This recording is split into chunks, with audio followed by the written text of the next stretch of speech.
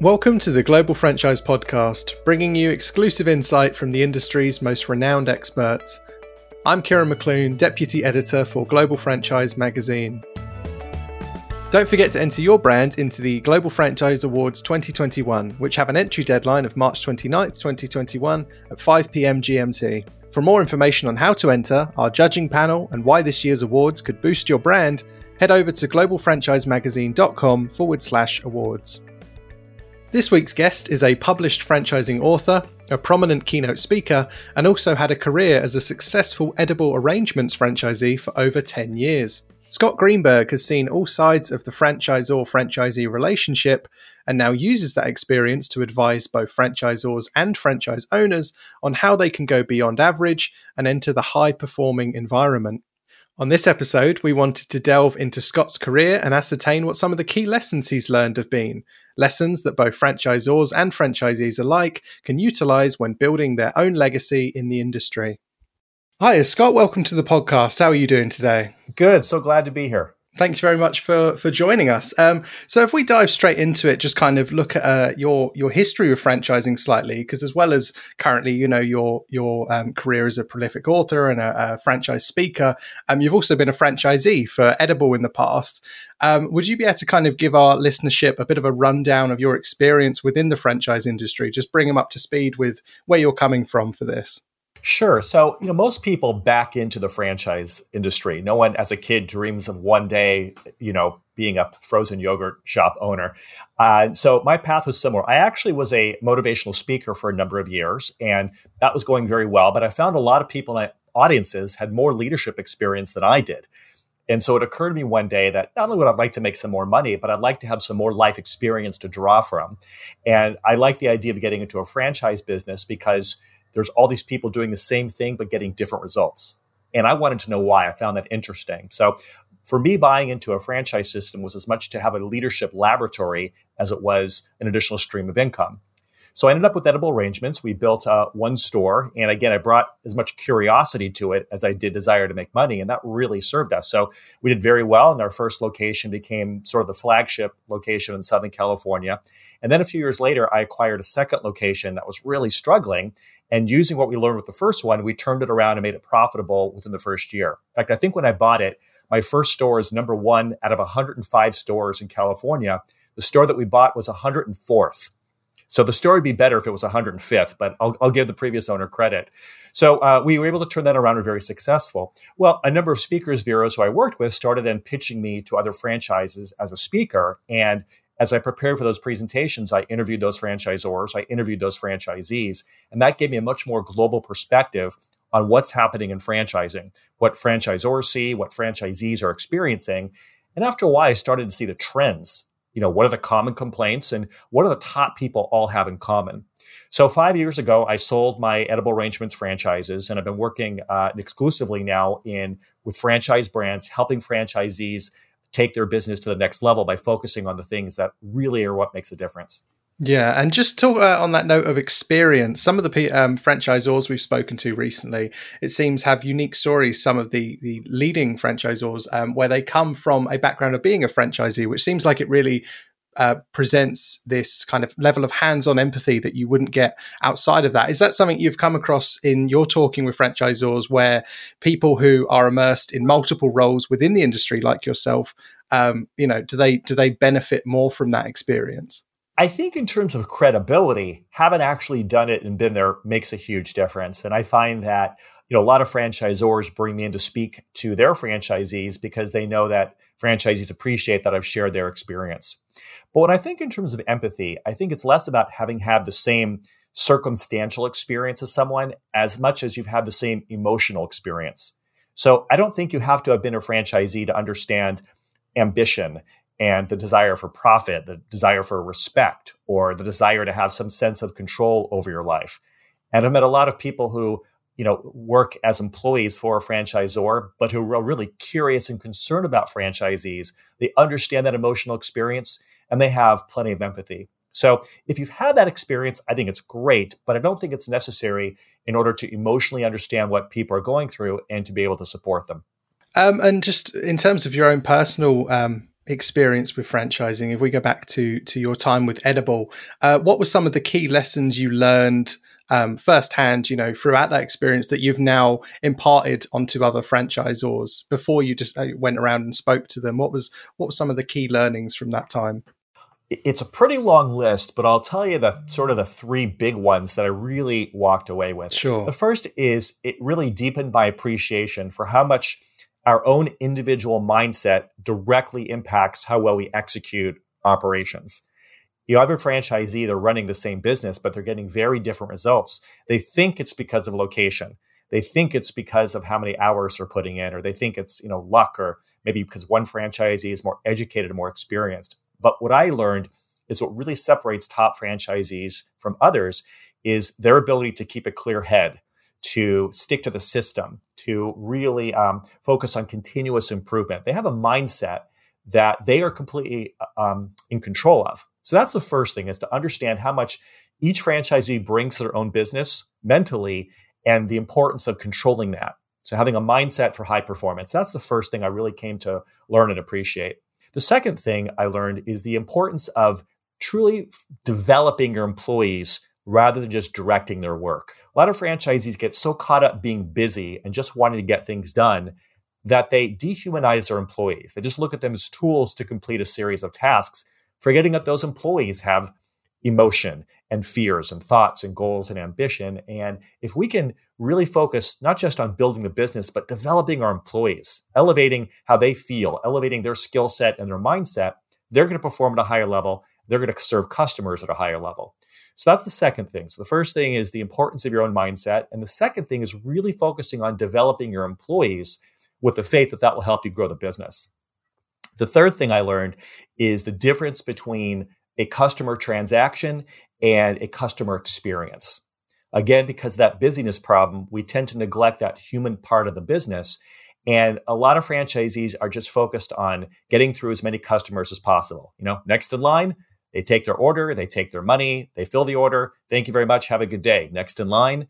And they just run through it. No one's going to complain about that, but it's a missed opportunity because we want to make sure that every customer transaction is a marketing opportunity. We want that customer to not just, take their money. We want them to become a repeat customer. We want them to become a spokesperson for our business. So what I learned is if we can focus on making every encounter an experience that is emotionally satisfying, that customer is going to remember us, they're going to talk about us, and they're going to want to come back. So again, the three things, and these are the things that I talk about in all my presentations and the articles I write in my book, that it really comes down to making sure that you have a really great mindset for business success, that you really focus on developing your employees, and that you really give your customers emotionally satisfying experiences. Those are probably the three key things I took away. Yeah, it's interesting because those three things aren't, unobtainable to any business owner, really. They're not invest $1 million in your organization. It's all about perspective, really, isn't it? And just changing how you view your brand and your growth. Yeah, I guess another thing that I learned, this is so important to understand, is that there's three things that determine how successful we're going to be in these businesses. It's our circumstances, which we don't control. It's operations, which is what most of us focus on. But then there's that human element. And I don't think we spend enough time focusing on the human element, but our own mindset, the way we lead others, and the way we serve others, these are the human factors that franchisors don't have as much control over as they would like. It's up to the franchisee to really understand how much that self-management is important. And franchisors would do better by really emphasizing that more and supporting that more. That human element makes all the difference in the world. The difference between a mediocre operator and what I call a next level franchisee. Right. And Next Level Franchisee is quite similar to the title of your new book, of course, The Wealthy Franchisee. And I wondered if you initially be able to kind of just establish what that means to you, that term, wealthy franchisee, because from my understanding, that's not entirely just about financial wealth. It goes a little bit beyond that. Correct. Now, admittedly, when I came up with the word wealthy, the title, it was absolutely meant to be a hook. So, in fact, a few months ago, I actually had a live presentation here in the States, if you can believe that. And I was standing by the front rows. They were getting ready to introduce me, but I had my first slide, had the title of my presentation of the book, The Wealthy Franchisee. And this woman says to me, "I like your title. That's what I want." And of course, she was thinking about the financial piece. So the hook is there, but in the very first chapter, I go a little bit deeper when I define wealthy and what it truly means to be a wealthy franchisee. So financial payoff is the first of three criteria. Obviously, we want to have more money in our pocket at dinner than we had at breakfast. So wealthy franchisees are people who are absolutely getting a good return on their investment. That's an easy, obvious one. Now, what a good return is, that's somewhat subjective based on how much you invested, where you live, and what your expectations are. But the idea is you're getting a good financial return. That's the first thing. But you can have two franchisees, both of whom are, doing, £1 million gross a year. By the way, you like how I said pounds and not dollars? Yeah. I'm globally focused. So say they're doing, £1 million a year in sales, but one is doing it working 20 hours a week, and the other one's doing it working 80 hours a week. Well, these aren't the same thing. So the second criteria for being wealthy is that you're in control of your time. What I observed among all these wealthy franchisees who I interviewed for the book is that they're not slaves to their business. And those who own 50, 60 locations don't have any more hours in their day than someone who only has one. But they work smart, they replicate systems, they train their people, and so that they can go to their kids' games and take vacations and be home for meals and have the time to open more businesses or the time to enjoy their lives. So part of being wealthy is making good money. The second is being in control of your time. And the third criteria to be a wealthy franchisee is that you have quality of life. Life is short. We can always make more money, but we're not going to get our time back. So we want to make sure that when we spend our time, it's in a way that enhances our life. And I meet people who wake up in the morning and they just feel sick to their stomach of having to deal with their business. And that's the word they use. I have to deal with my business. Life is too short for that. And so wealthy franchisees are people who are making good money. They're in control of their time. And running a business brings quality to their life. And I've met many people who meet all three criteria, and that's what you have to do in order to be a wealthy franchisee. And so my book, all the work I do is about helping people achieve all three of those things simultaneously. And are there kind of any main differences you'd say between, let's say, an average franchisee and a wealthy franchisee, that franchisees can look at themselves and, what changes could they make to elevate to that wealthy franchisee sort of level of operation? It's probably the most important question any franchisee can ask, what you just asked, which is, okay, what can I do? How can I replicate what wealthy franchisees have or what they do? And so part of it is overcoming the myths about why they're successful. Again, people think, well, it's because they have a great location. I interviewed one person for my book who took an average location. This is for the UPS store, which is a massive franchise brand here in the US. He took a very average location and he made it number one. Just through providing great customer service. Then he bought a second location, again, very average, and 2 doors down was FedEx office store, the direct competitor. Once again, he made it the number one store out of thousands through great customer experience. So location matters, but it's not the biggest thing. And so there's all these myths. I narrowed it down to three things that these people do. And what's great is these are three things that any franchisee can replicate. The first is they maintain a clear head. It's part of that mindset piece. So they keep their emotions and their thoughts under control. So they don't give into fear. They don't give into greed. They don't give into mistrust. It's not they don't feel emotions and have crazy thoughts, but they get themselves back to what I call their point of clarity prior to making decisions. So they're really good at keeping a clear head. The second thing they do is they stick to the system. It's that one piece of advice that every franchisor has. And so many franchisees want to outsmart the system, cut corners, think they know better than the franchisor. Great franchisees, wealthy franchisees are not especially innovative or creative. They've outsourced the innovation to the franchisor. They bought the franchise to mitigate risk. Well, as soon as you deviate from the system, you're exposing yourself to the same risk that you paid to get away from in the first place. So these people, they execute at a high level and they have ideas, but they work with the franchisor to develop those ideas and see if they're appropriate. But for the most part, they just stick to the proven system and execute at a high level. That's a big part of my message to franchisees. The third thing that they do is they use their business to improve the lives of everyone it touches. So it's not just about making money. It's they wake up in the morning thinking, what can I do to elevate others? Whether it's their employees, whether it is their customers, whether it is the community, whether it's their fellow franchisees within the brand. They look at their business as a tool to make the world a better place. I know that sounds sort of touchy-feely, but this is what all these wealthy franchisees I interviewed have in common, and that correlates with better sales and more profit because they're putting more value out into the world and they're taking advantage of the boomerang effect. So the three things that any franchisee can replicate: work hard to keep a clear head, stick to the proven system, and consistently use your business to improve the lives of others. You do those three things, you're going to take your business to the next level. Yeah, I'm sure a lot of our listenership will be quite glad to hear that, because yet again, they're three very achievable things. It just is a case of changing your perspective and changing the way that you run your business.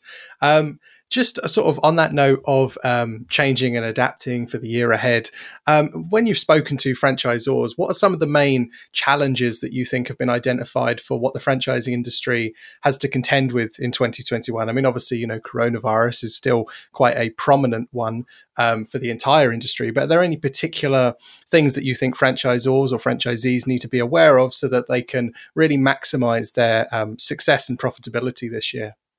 I think the pandemic has sort of served as a CT scan of businesses. It's given us insight into what's really going on, what are the strengths, and equally important, what are the vulnerabilities? And so we've had basically a year now to contend with those things, and some have done it better than others. As you know, the franchise industry is really made up of a bunch of other industries, and there are variables, things that change from industry to industry. So franchises that are in home services have really thrived. People are spending more time at home and they care more about that. And so a lot of those franchises have really profited from the current circumstances. Then you have franchises that are restaurants, a huge sector within the franchise industry, and some have done better than others, but they've really had to change. We've all heard the word pivot a million times, and really think about, their takeout business and their delivery business, and can they provide outdoor seating? And then you have this third part of the franchise industry, which are those that for periods of time have not even been allowed to operate, such as fitness centers, hair salons, that kind of thing. And they've really been impacted by government regulation, for reasons that we all understand. And so it really varies industry to industry. But what I've learned is, what the best brands are doing is they're really focusing on whatever they have control over operationally to really tighten up, to adapt, and to just not wait around for the world to open up, but to find a way to make money now with their products and services. I think that many businesses, franchisors and franchisees alike, have understood, more importantly now, why we need to have contingency plans, having access to more cash and more credit, because now that something like a pandemic is possible, we can start to anticipate other times that we might be shut down or have certain parts of our business cut off. And so that's another thing that I think a lot of brands are focusing more on, is contingency plans for if something like this happens again. I think a lot of brands are diversifying their offerings based on their vulnerabilities. And that's true for certainly all businesses. For me, up through 2019, the bulk of my income was from giving live presentations. Well, I've certainly had to diversify my offerings because that simply hasn't been possible in 2020. But as always, I think the most important thing is just to become the best you've ever been, to do better than your competition. And that's something that has always been there, but I think that's really important now, and really being of service to franchisees, really being of service to the public. Another thing that I think is also going on in the franchise industry, certainly here in the US, is a misunderstanding of the franchise model. I recently read about a survey that most people, at least here in the States, don't actually understand how franchises work. They still look at it as, a big, gigantic institution like McDonald's, rather than understanding the model and how there's these individual franchisees. And that impacts government regulation and other things that franchise brands have to contend with. And so I think the industry needs to do an even better job of its messaging and of clarifying what the model is, certainly with legislators who are creating laws. Yeah, and on that last point, I think, as you say, education is particularly important now, where you have people who maybe have been made redundant or laid off, and they may not be aware that franchising is a potential career avenue that they could go down. And with that education, you could see a real boom in franchisee acquisition for some brands that are really looking for new talent at the minute. The last question I got for you, Scott, is one that I imagine you get quite a lot. It's essentially, how do I get rich through franchising? But is there any specific industry? I mean, you've touched on, the likes of home services are really booming at the moment. Food and beverage has always been a franchising mainstay, but is a bit of a rocky landscape at the minute. Are there any specific industries that you think would be great for first-time franchisees to get into in 2021, who, as you say, maybe haven't been, maybe they weren't aware of franchising as a model, but they want to start their own business? Where do you think they should begin this year? I think they should begin by looking inward rather than outward. And what I mean by that is I think a lot of people the first question they ask is, where can I make the most money? What would work? But again, to be a wealthy franchisee is about more than making money. It's also about being in control of your time and quality of life. So you might buy into a brand where there's money to be made, but if it's taking up all your time or it's making you miserable, to me, that's a net loss. So I think we need to start by looking inward and asking yourself, what are your values? What do you care most about in your life? Let's assume you're going to be successful. What are the things you want to have in your life? And for some people, they want something where they can be creative. For some people, they want something where they can work from 9 to 5. For some people, they want something where there's expansion. Some people want something that's very active. You have to decide what matters to you. What are your values? What's the lifestyle you want? And then when you start looking at different franchise industries or different brands, ask yourself, to what extent does this brand meet your criteria? So, your value system might be very different from mine. We might share the same values, but we might rank them differently. So I could never advise someone what they should invest in, at least until I know what matters to them. And then if maybe I had an idea of a franchise brand that can meet those values, then I could say something. But I would never say to someone, hey, if they say I want to buy a franchise, what do you recommend? For me to point them to a brand, I might really be doing them a disservice, because for one person, that brand might be a great fit, but for others, not so much. And of course, the development people who sell franchises, their job is to sell as many franchises as possible. I talked to one franchise executive recently, and he said to me, I asked him, how often do you turn away people who are a bad fit? And he said to me, oh, we don't use the term turn away.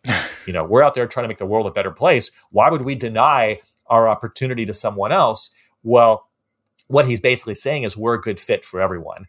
So his agenda might be different than what's best for the franchisee. And so I think franchisees need to clarify for themselves what is important, what lights them up, gets them excited, what feeds their soul, and then use those things as part of their criteria for selecting a brand. But having said that, if you're looking for something that is recession proof or something that is pandemic proof, well, and you can look and see who's done well in a bad economy or who's been able to survive in a recession, but those things may not make you happy. So my overall response would be just look inward first, and then find industries and brands that honor the things that are important to you. Yeah, for sure. I think you've provided a really great sort of list throughout this episode for that people can, look to begin that introspective process. But that was a much more philosophical answer than I imagine some people were probably expecting, but probably a much more useful one, as you say, rather than this brand, because who knows. Well, thank you very much for your time, Scott. It's been really, really great speaking with you. And wish you the best of luck with the new book. I really enjoyed the conversation. Thanks for having me.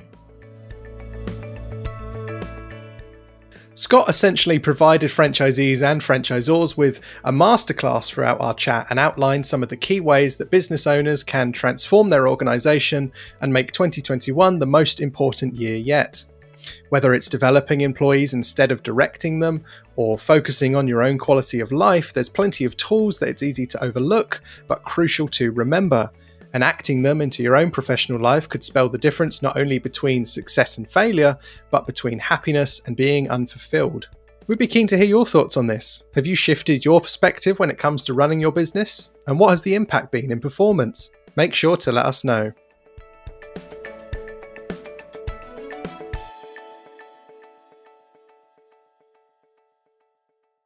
If you like the podcast, subscribe and recommend it to your friends and colleagues. Or even better, leave a review or a simple rating on Apple Podcasts or wherever you find your pods.